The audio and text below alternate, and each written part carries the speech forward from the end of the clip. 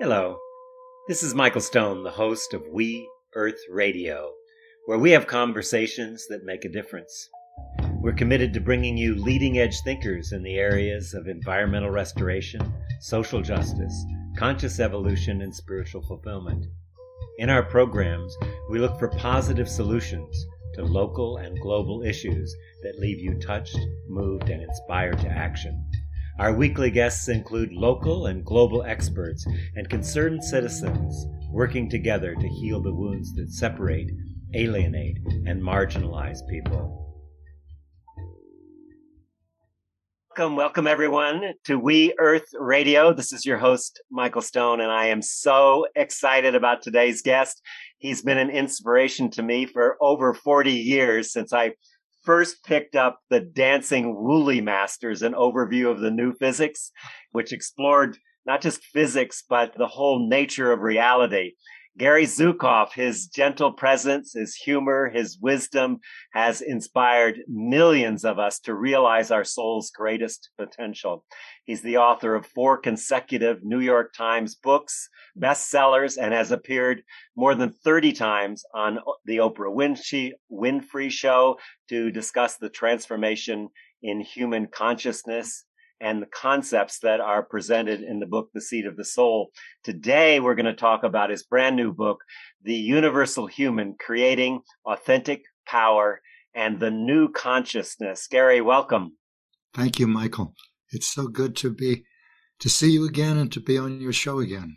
Yes, likewise. It's just really an honor. I'm so grateful that you've taken the time in your really busy schedule.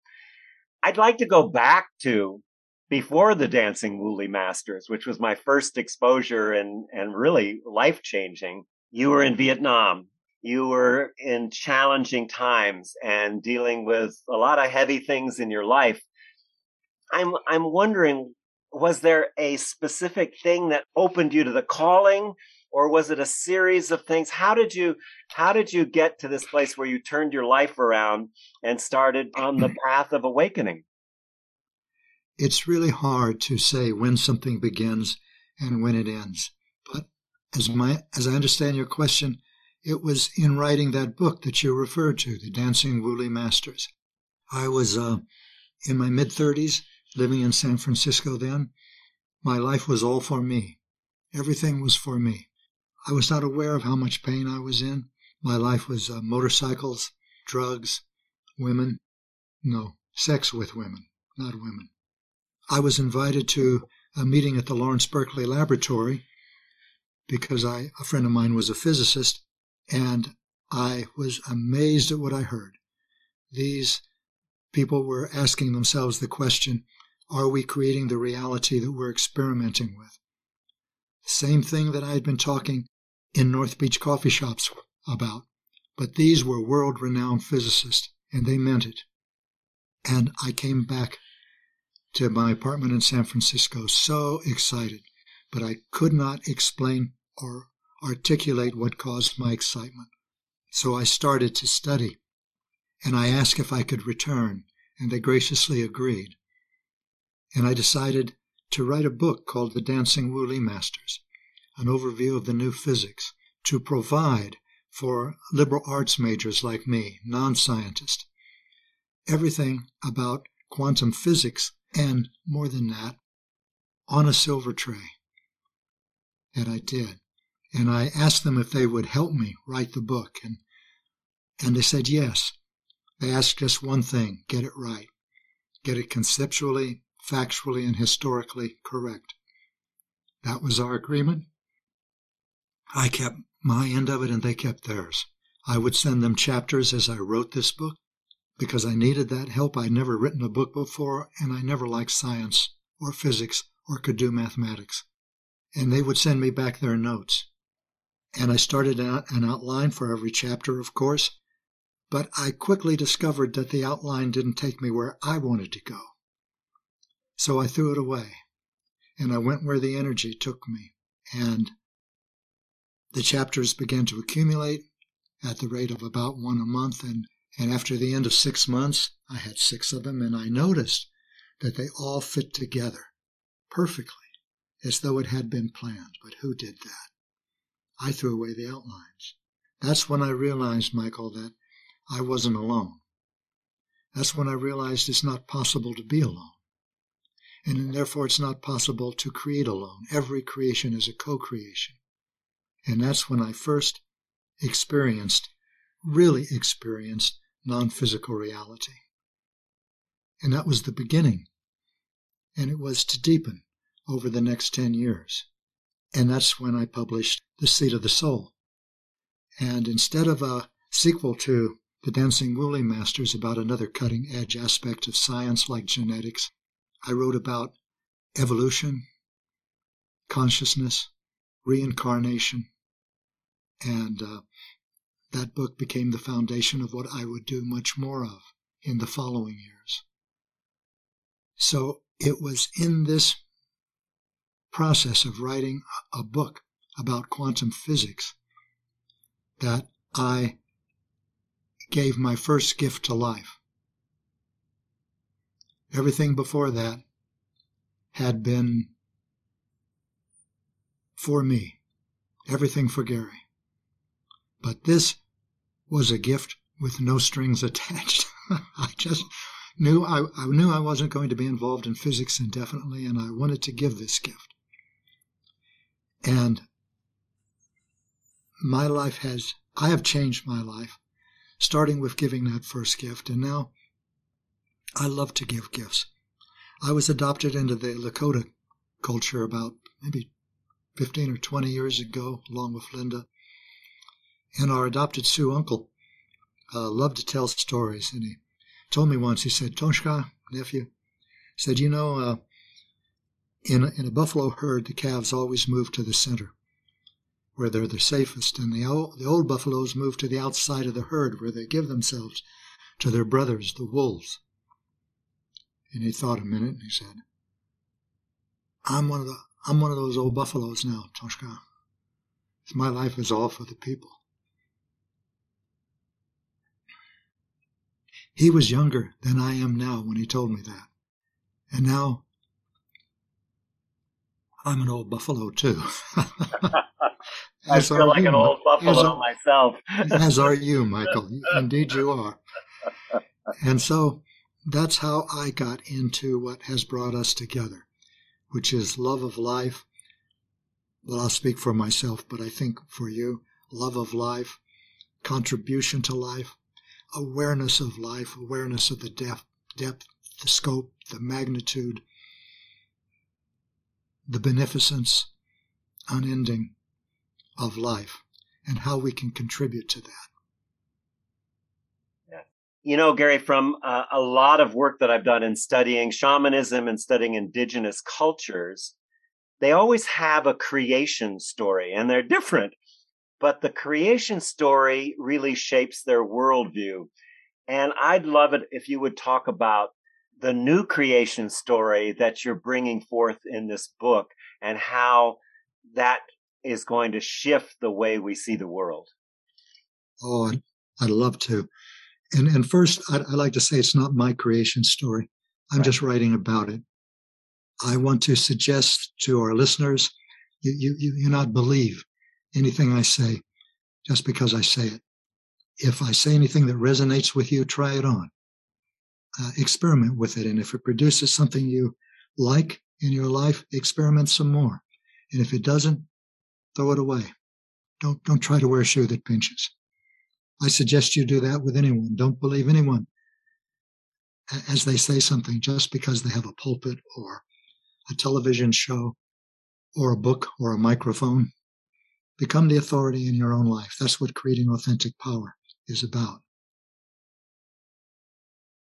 The universal human and everything that I've written and that Linda Francis, my spiritual partner, and I have done is about a new consciousness, a transformation to human consciousness that is epic and unprecedented and happening at startling velocity right now.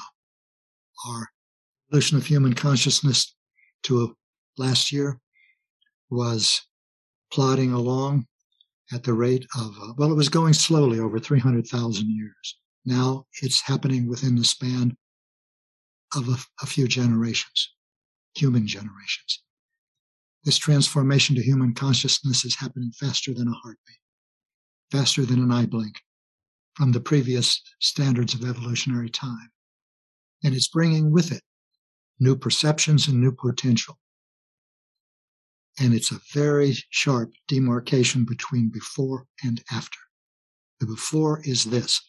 We were limited in our perceptions to the five senses, to what we could see and hear and touch and taste and smell. And our understanding and experience of power was the ability to manipulate and control. Now, our perception is no longer limited to the five senses. We're becoming multisensory. We have that sensory system and another one. We're becoming multisensory. And our understanding and experience of power is as alignment of our personality with our soul, with the part of us, the aspect of ourselves that existed before we were born and will exist after we die. Its intentions are harmony, cooperation, sharing, and reverence for life. That's different from everything in the old consciousness. So we are waking up now as spiritual beings in a world that doesn't yet recognize spirit. And so we have to ask ourselves, what can I do? What can I contribute to a world of discord and competition and hoarding and exploitation, a world in which life is a cheap commodity? And all the books that I write make suggestions to consider about what to do. And we don't advise, we don't counsel, we don't have one-on-one sessions, but we do offer things to consider. And I suggest that you consider the possibility of using your time in the Earth School, which is that span between your birthday and your death day, consciously. And the most constructive way you can use it is to align your personality with your soul, to transform your life from one of whatever it is now, which is mostly fear, into one that will be mostly love. Now, how can I say with assurance that your life is mostly fear? Because, well, you'll find out for yourself. And here's how. In order to align your personality with your soul, which means to create a life of love, essentially, it's necessary to find all of the parts of your personality that oppose that don't want that. And these are the parts that you experience as anger, resentment, jealousy, vengefulness, superiority, entitlement, inferiority, need to please, obsessions, compulsions, addictions. We can put all of those in one basket and put a label on it. Fear. We call it fear to identify it because it has all of the experiences in that basket have two things in common. They're painful to experience, and if you act on them, you create destructive and painful consequences. But your personality is not a monolithic thing, as you can see from what I'm saying. It's got many aspects, many. It's almost like a mandala with a center, but a lot of aspects. And other aspects you experience as gratitude, appreciation, caring, patience, contentment, all of the universe. So we can put these parts of your personality, these aspects of yourself, into another basket, and on this one we'll put the label love. Creating authentic power requires learning to distinguish love from fear in yourself and choose love all the time. No matter what's happening in yourself, like raging, anger, resentment, jealousy, or what's happening outside of you, like another 9/11 event. And to do this requires a couple of tools. This is what we do offer in our events and in our books. Emotional awareness and responsible choice, with the support of guides and teachers, non-physical guides and teachers. Non-physical because now we are multisensory. And the defining characteristic of our species is becoming communication with non-physical teachers and awareness of the world beyond the five senses. So as you develop emotional awareness, which we can talk about as you choose, it's essentially very easy to understand. You put your attention inside yourself. When you find yourself angry, when you find yourself experiencing anything, and you put your attention in, well, we'll start with your chest, throat, and solar plexus area. And if you find painful physical sensations there, physical sensations, not poetic labels like happy, sad, down, up, physical sensations. And if they throb, stab, burn, churn, ache, then you know that fear is active in you. And if you don't act on it, if you don't act it out, you'll feel that fear. And if you do act it out, you'll shout, you'll lash out with words or your fist or your deeds, and you'll create painful consequences. Now, that's why I know you can see for yourself whether your life is being run by fear right now or not. I can tell you after 30 years of practice, I've got a lot of fright parts that are still active, but they don't control me as much the way they used to. And that's what happens as you create authentic power. Because once you can distinguish love from fear, then you can make a responsible choice. That's a choice that creates consequences for you, which you're willing to assume responsibility. It's as simple as that. And when you feel fear in you, that's the time to challenge it. While it's active, while you feel its magnetic, irresistible, righteous need to impose itself on the world. That's external power, the pursuit of external power. And a big difference in our before and our after is that the pursuit of external power used to be good medicine. And that was how we evolved. We evolved by surviving. Now, it's toxic. It produces only violence and destruction. That's where we are now, Michael, and that's what I'm offering for the consideration of all of our listeners. That's what Universal Human is about. But Universal Human is something I couldn't write earlier. I've been working on this book for a long time, and so it's been working on me a long time, about 30 years, more than that. Universal Human is the next step in human evolution. Now, I know I've just described the most momentous, epic, unprecedented step in human evolution that has ever happened. The transition from five-sensory perception and power as external to multi-sensory perception and power as authentic, alignment of personality and soul. Even while this evolution is in progress and will complete itself within a few generations, another step, phase in our evolution is calling to us. That is the Universal Human. But it's not describable. It's not really identifiable, but yet it's a part of our awareness as we become multisensory. We can experience it and do experience it sometimes like a premonition. I've been on Vision Quest, and so I've been up at night on a mountain all night, which means up in the morning, just before dawn, when it truly is darkest. And before there's a trace of light, even a molecule of light in the heavens, there's something that you can feel. Everyone can feel it. Something big is coming. It's the dawn, but you can't see it. And then a little while longer, you begin to see the first suspicion of light. That's where we are in our awareness of the Universal Human. Even as we are in becoming multisensory, we are beginning to feel this presence, this calling. A Universal Human is authentically powerful. That's why it's necessary to talk about authentic power, and I do a lot in the book, because Universal Humans emerge from authentically powerful humans. Creating authentic power is not an inside track or a shortcut to the Universal Human. It's a requirement. A Universal Human is beyond culture, beyond religion, beyond nation, beyond ethnic group, beyond gender. A human whose allegiance is to life first, with a capital L, and all else second. So if I were a universal human, which I'm not, I'm an emerging universal human.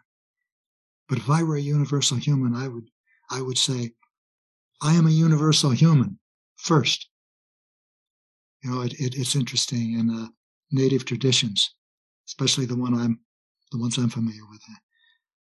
In Lakota, the eagle says, "Look at me, behold me, for I am holy." A universal human would say, I am a universal human first, and all else second. I am a universal human first, and in my case, a male second. I am a universal human first, and white second. I am a universal human first, and American second. I am a universal human first, and a grandfather second. I am a universal human first, and everything else, everything that I could have or imagine being or am second. Life is my priority. Life is my address. Life is my name. I am a universal human. And that's what I love to share about. That's what the book is about. It talks about the universal human, how it's coming into being, how we first became, how we can see in retrospect how long the universal human has been a part of us. It looks at our disintegrating social structures, all of them. And this is not a catastrophe. This is growth. This is transition. This is transformation.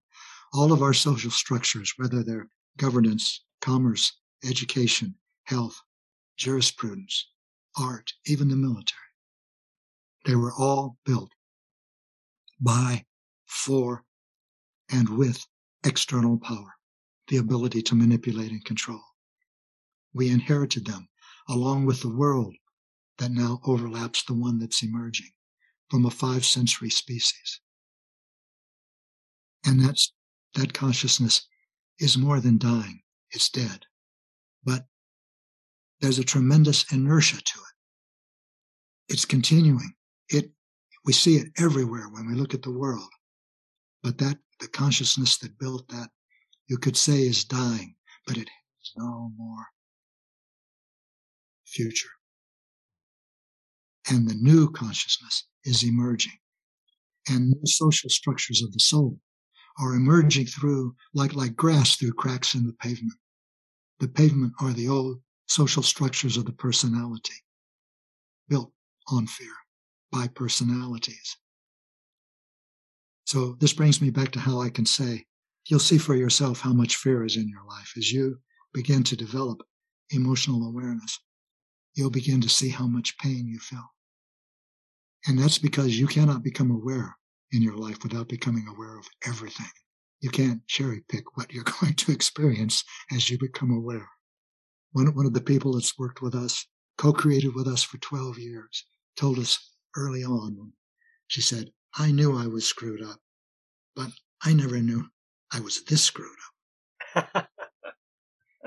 That's an experience that's common as you begin to see the extent to which pain and fear are in your life. And this is not a judgment on how you are. There's something at the core of every human, 5-sensory and multi-sensory. And it is excruciating.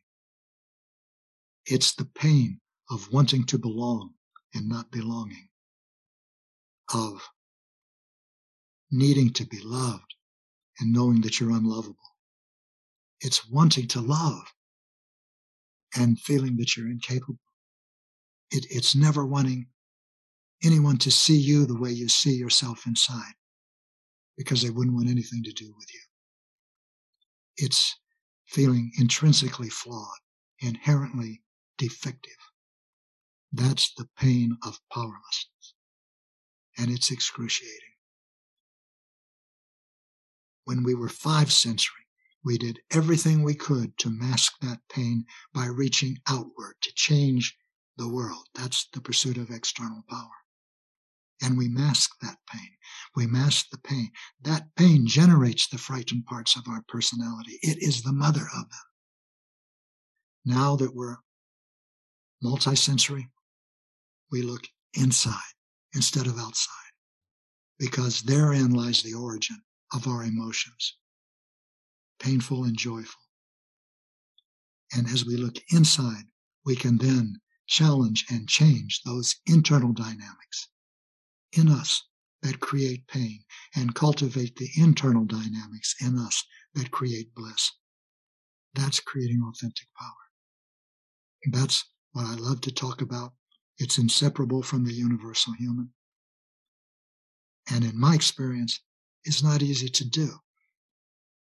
But also in my experience, not to change is harder, because I had no idea how much pain I was in when I was living in San Francisco and for all the years before. And I was addicted to sex. And I needed so much to prove myself and be admired. And I created moment by moment by moment with that energy. And now I'm encountering those creations, and so are you. Mm-hmm. You know, as you become multisensory, that's a gift from the universe. You don't have to develop it. But you don't become wise or kind. You become more aware. Authentic power is the potential that the new consciousness brings. And that is where your fulfillment lies, because only in creating authentic power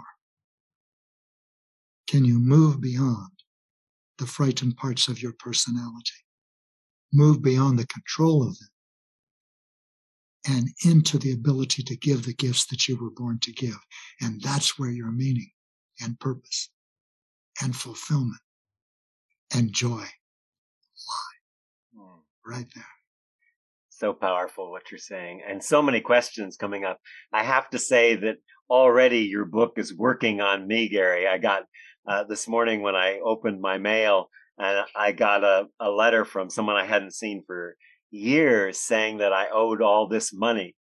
And I was really triggered, and I went, "Oh, I'm triggered. I know there's some pain here. What is it?"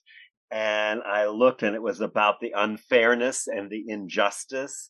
And then I looked a little deeper, and I saw how much I was in scarcity and not in love.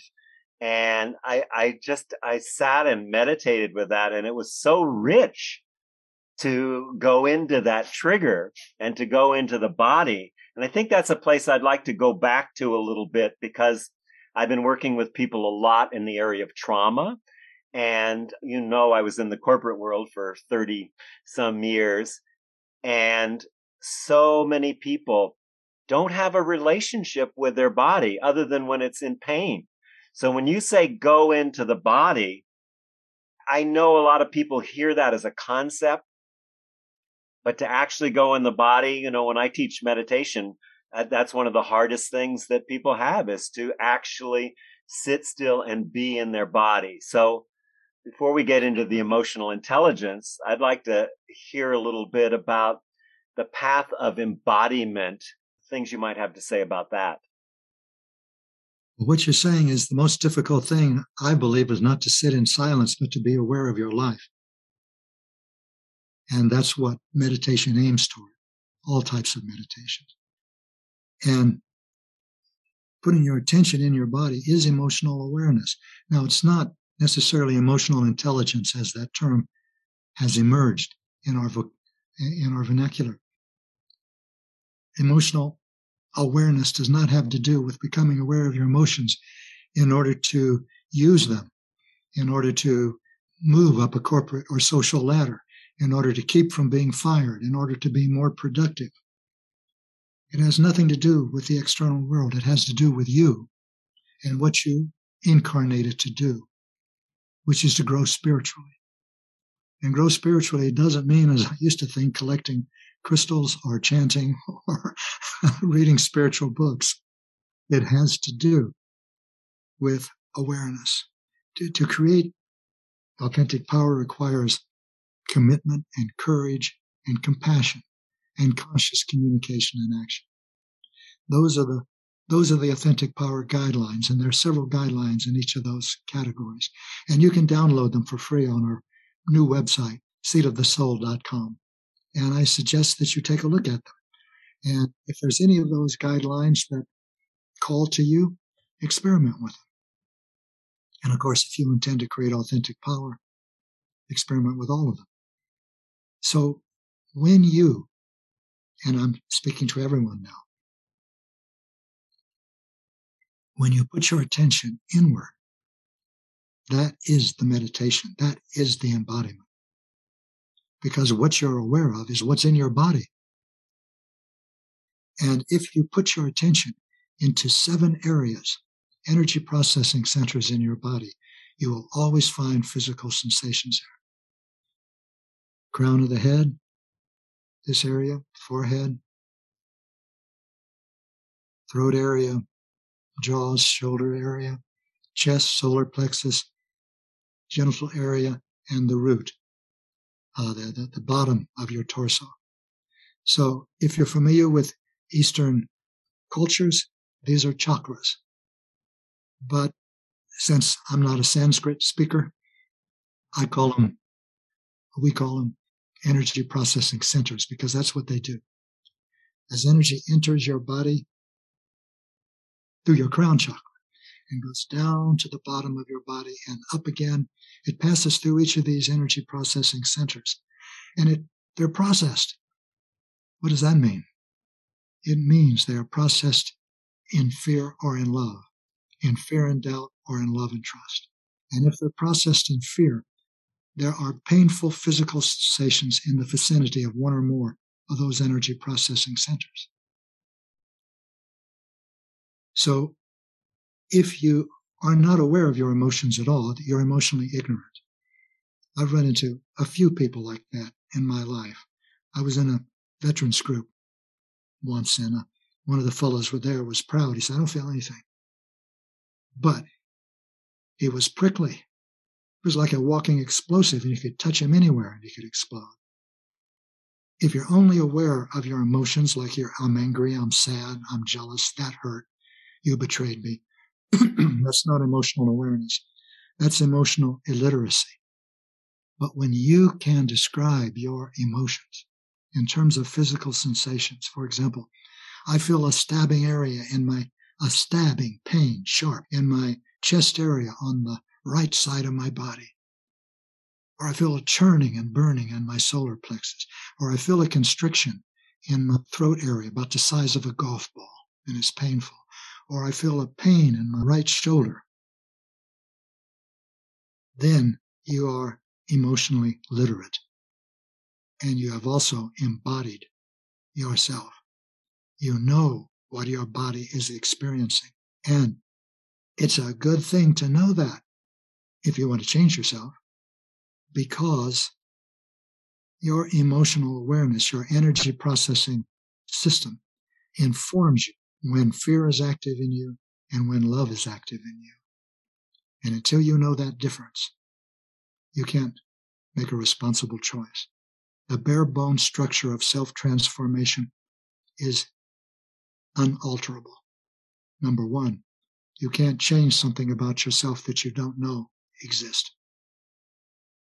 And number two, once you become aware of it, you can't change it if you don't decide to change it.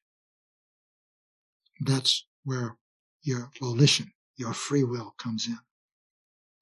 That's where the spiritual rubber meets the spiritual road.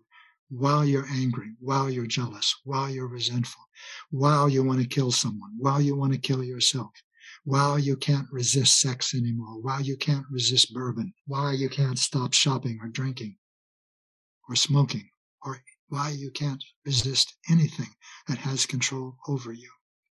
That's the moment of opportunity. And when you challenge a frightened part of your personality, you create authentic power in that moment. And it doesn't mean that your life suddenly transforms and you become radiant. At least I haven't become that radiant yet.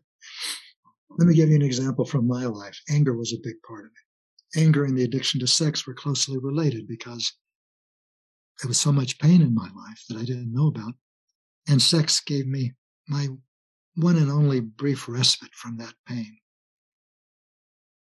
And the need for it, sex, was recurring and almost continual because the pain that it covered was relentless. If you don't know when fear is active in you, your intentions come from fear. In other words, love is a conscious intention. You can't accidentally love. Sometimes grace, you feel grace, and sometimes the loving part of your personality emerges and it loves without second agendas, without attachment to the outcome. But every frightened part of your personality, which means every painful part of your personality, when you have the courage to look inside and experience it, every part of your personality that wants to act on the world to eliminate that pain, get another boyfriend if the one you had left, conceive another child if the one you had died. Every one of those impulses comes from fear. They are all unconscious. That means until you begin to change yourself, you create unconsciously, painfully, destructively. Try this out. That's what I'm suggesting to our listeners. Don't take my word for it. If this was too much, too fast for you to be able to articulate, like I tried to absorb what the physicists at that meeting at Lawrence Berkeley Laboratory were saying, I couldn't say what I was excited about. I had to think. I didn't even know what to think about thinking about. So I had to go back and listen to them again. I had to buy books in the used bookstores about physics and start to read until I could finally begin to articulate a little bit, that much, of what was exciting me. Well, if you find that kind of excitement in you now, follow it. Don't ignore it. Or you can ignore it. But if you do ignore it, you don't get punished. The universe doesn't look at life as, or anything in terms of punishment and reward. It looks at it in terms of limitation and opportunity. Or put it this way, cause and effect. If you don't change your life, if you don't create authentic power, you don't go to hell. Nothing happens. That's the point. You don't change. Everything continues to happen as it's happened before. And if that's what you want to continue doing it. You're on that track for the rest of your life, if you choose. But that's not all. For the rest of the next life, if you choose. Are you happy enough with this life that you don't possibly want to repeat it? No, I'm not saying that there aren't loving moments of deep connection. But as you create authentic power, you begin to separate the moments of deep need from the moments of deep connection. For example, when someone dies in air school, often there is a lot of grief and sorrow. That's pain, terrible pain. That's need. That's fear. That hurts. Love doesn't hurt. When friends or people tell me now, oh, my grandfather just died, or my daughter just died of cancer, there used to be a part of me that was irresistibly wanting to say, oh, I'm so sorry. My sister died too. Oh, she didn't, but I want to say something like that. Now I say with a smile, I'm celebrating her life too, with you. And it comes from my heart. There's no pain in love. Unrequited love is nonsense. Love is love. It doesn't have any requisitions. It doesn't require anything. Unrequited need is horribly painful. And that's what you experience when you develop emotional awareness, not just emotional intelligence, but awareness. One of the things that really intrigued me and I got excited about as a portal to awareness that you talked about in the book is temptation. Can you talk a little bit about temptation and how that can really be an opportunity for huge awakening? Yes. We experience temptation all the time. Temptation is a gift from the gracious universe that draws your attention to what a frightened part of your personality is planning to do. It brings negativities into your awareness so that you can see them clearly and decide to act on them or not. Having the temptation does not create consequences for you. Acting on it does. So, the temptation is not the work of something outside of you. It's a product of an internal dynamic, and it's a masterpiece. Whatever this frightened part of you is planning to do, it's going to show it to you in detail. It's going to be a touchy-feely kind of movie. If, for example, you're thinking about committing adultery, it's going to show you how good that looks, and how good it's going to feel, and how you're going to feel when you're doing it and after. It's going to be a temptation is a dress rehearsal for a negative karmic event. It's a dry run. You get to see it at the final rehearsal. After the final rehearsal, the theater doors are thrown open and the audience files in. And you act. And when you act on a temptation, your energy that has until that moment been confined to the sphere of your personal energy spills out onto the energy spheres of other individuals, and that is when karma is created. That's when energy becomes matter, and in that process is infused with fear. Now, why am I speaking so much about temptation? Most people think of temptation in terms of major sins.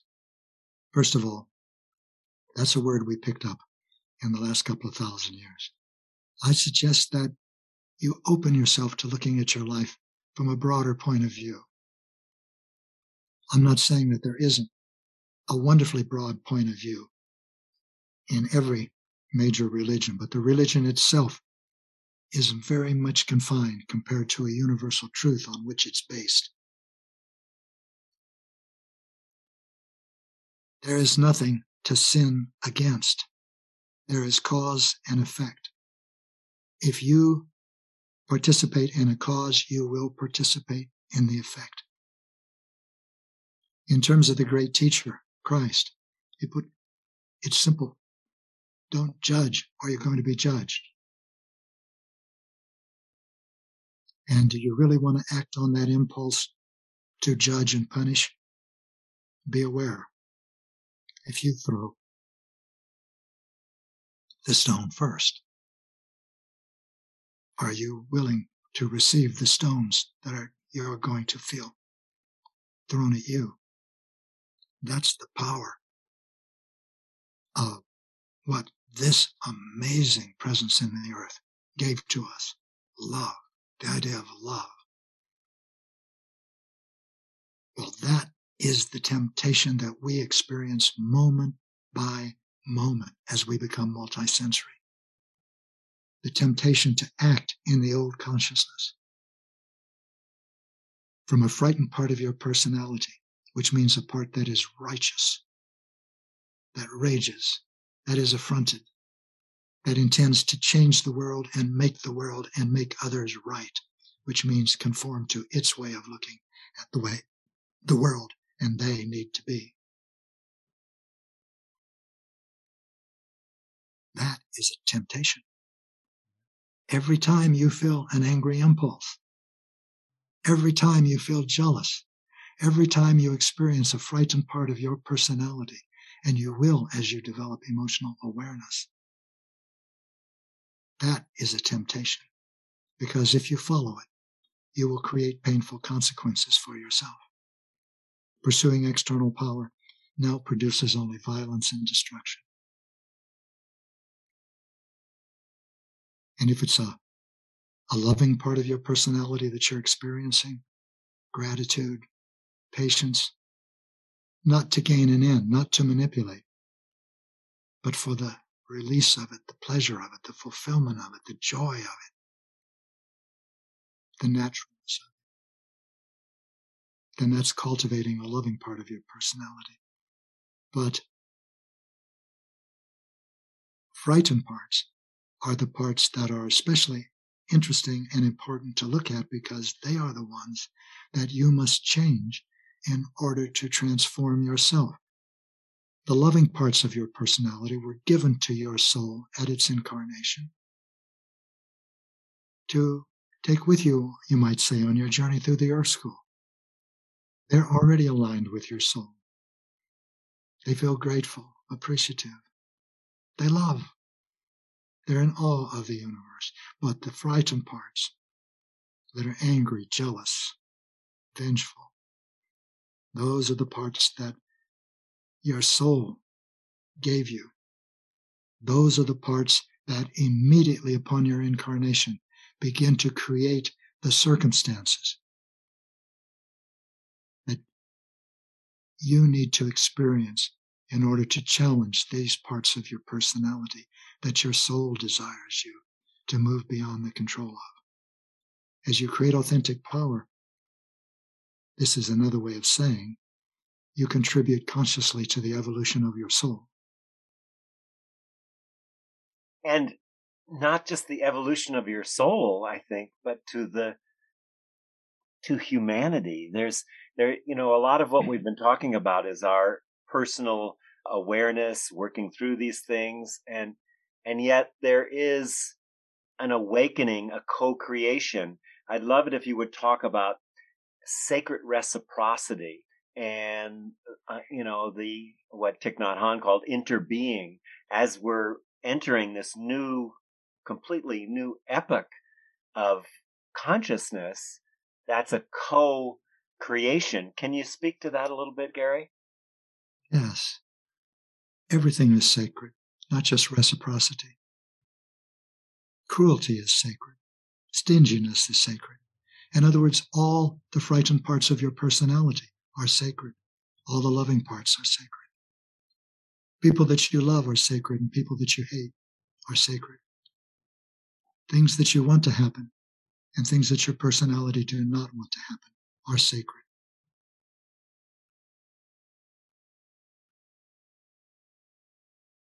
At the core of creating authentic power is changing the world, but not changing the world because it's out there and you can do something to it to change it. The Lakota say, and I know this is the third time I've referred to Lakota culture.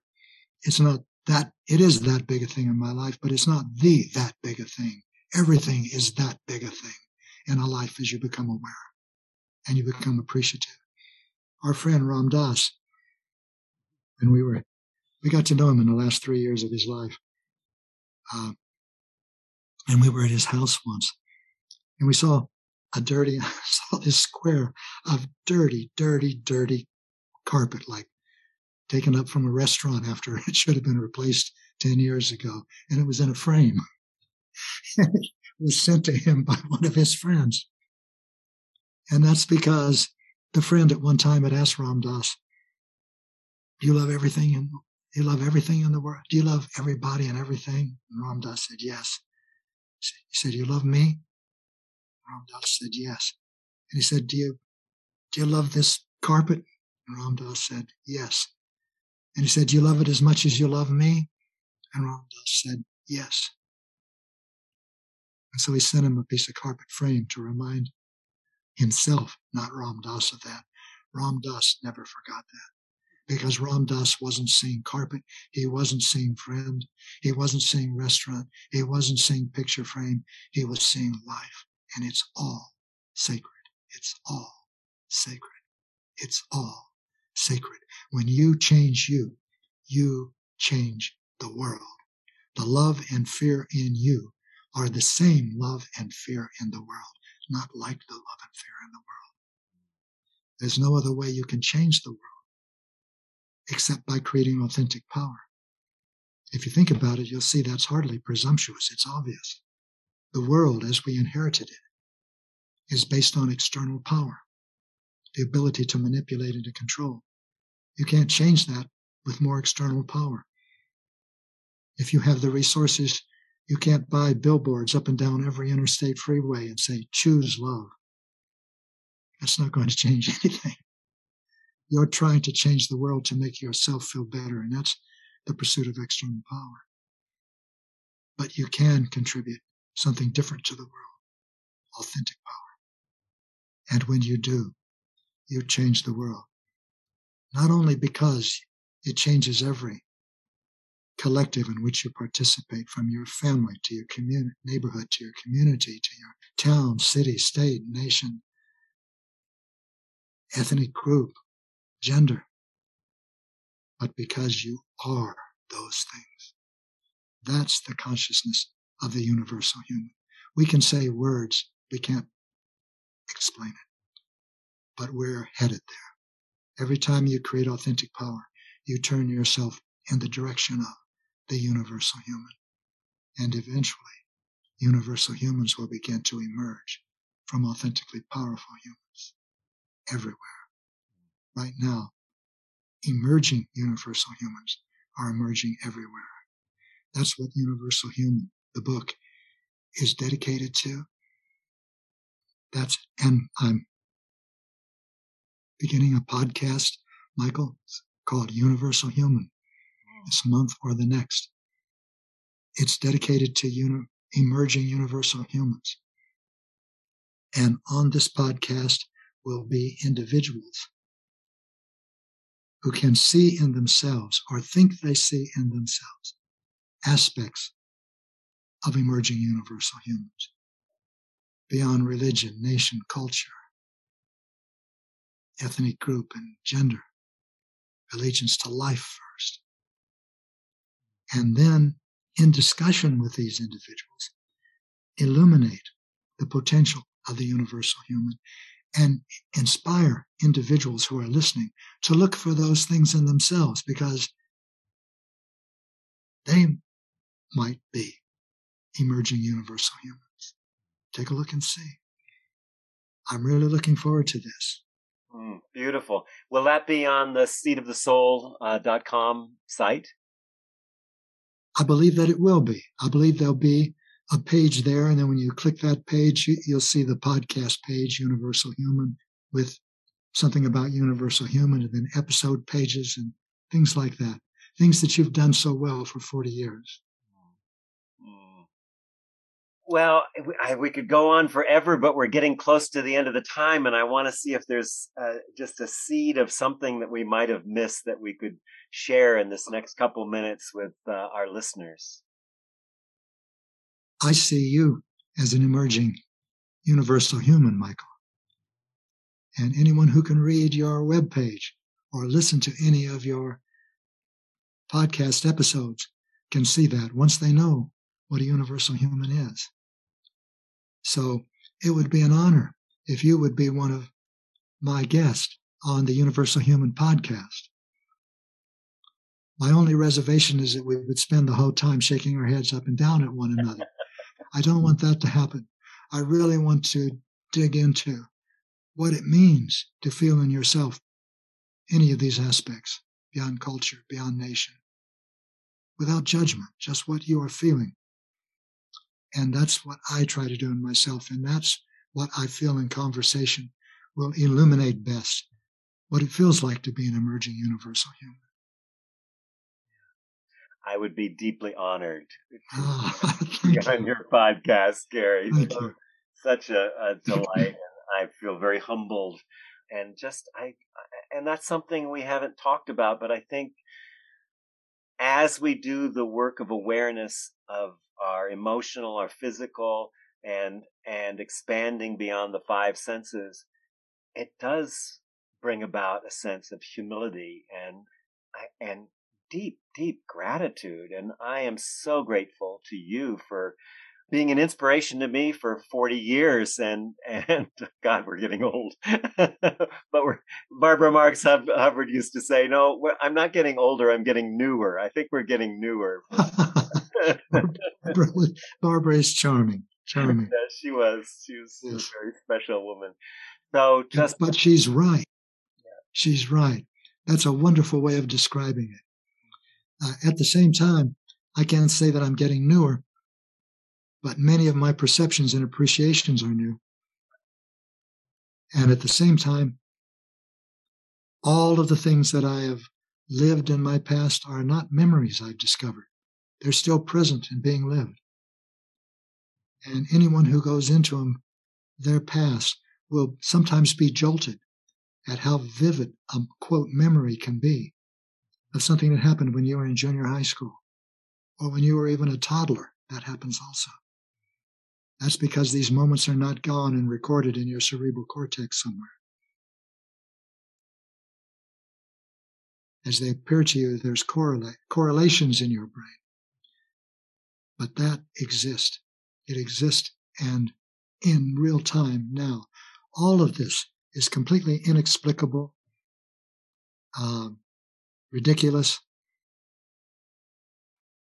and disdainable from the perspective of the intellect. But the intellect was designed to work hand in hand with the five senses. It concludes, deduces, analyzes, and reports what is most helpful in the data of the five senses to the pursuit of external power, and all of that no longer serves our evolution. To understand and communicate, even to comprehend and communicate multisensory perception requires a higher order logic and understanding of the heart. We haven't discussed that, but that'll be part of your journey into authentic power and multisensory perception as well. Yeah. Gary Zukav, thank you. So much gratitude for sharing the wisdom that has been collected, the presence that you bring, and the inspiration. It's just an honor to be with you and have you on We Earth Radio. Thank you, Michael.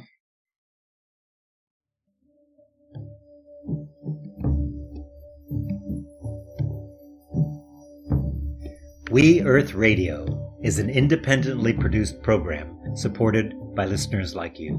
We are committed to bringing you leading-edge thinkers in the areas of environmental restoration, social justice, conscious evolution, and spiritual fulfillment.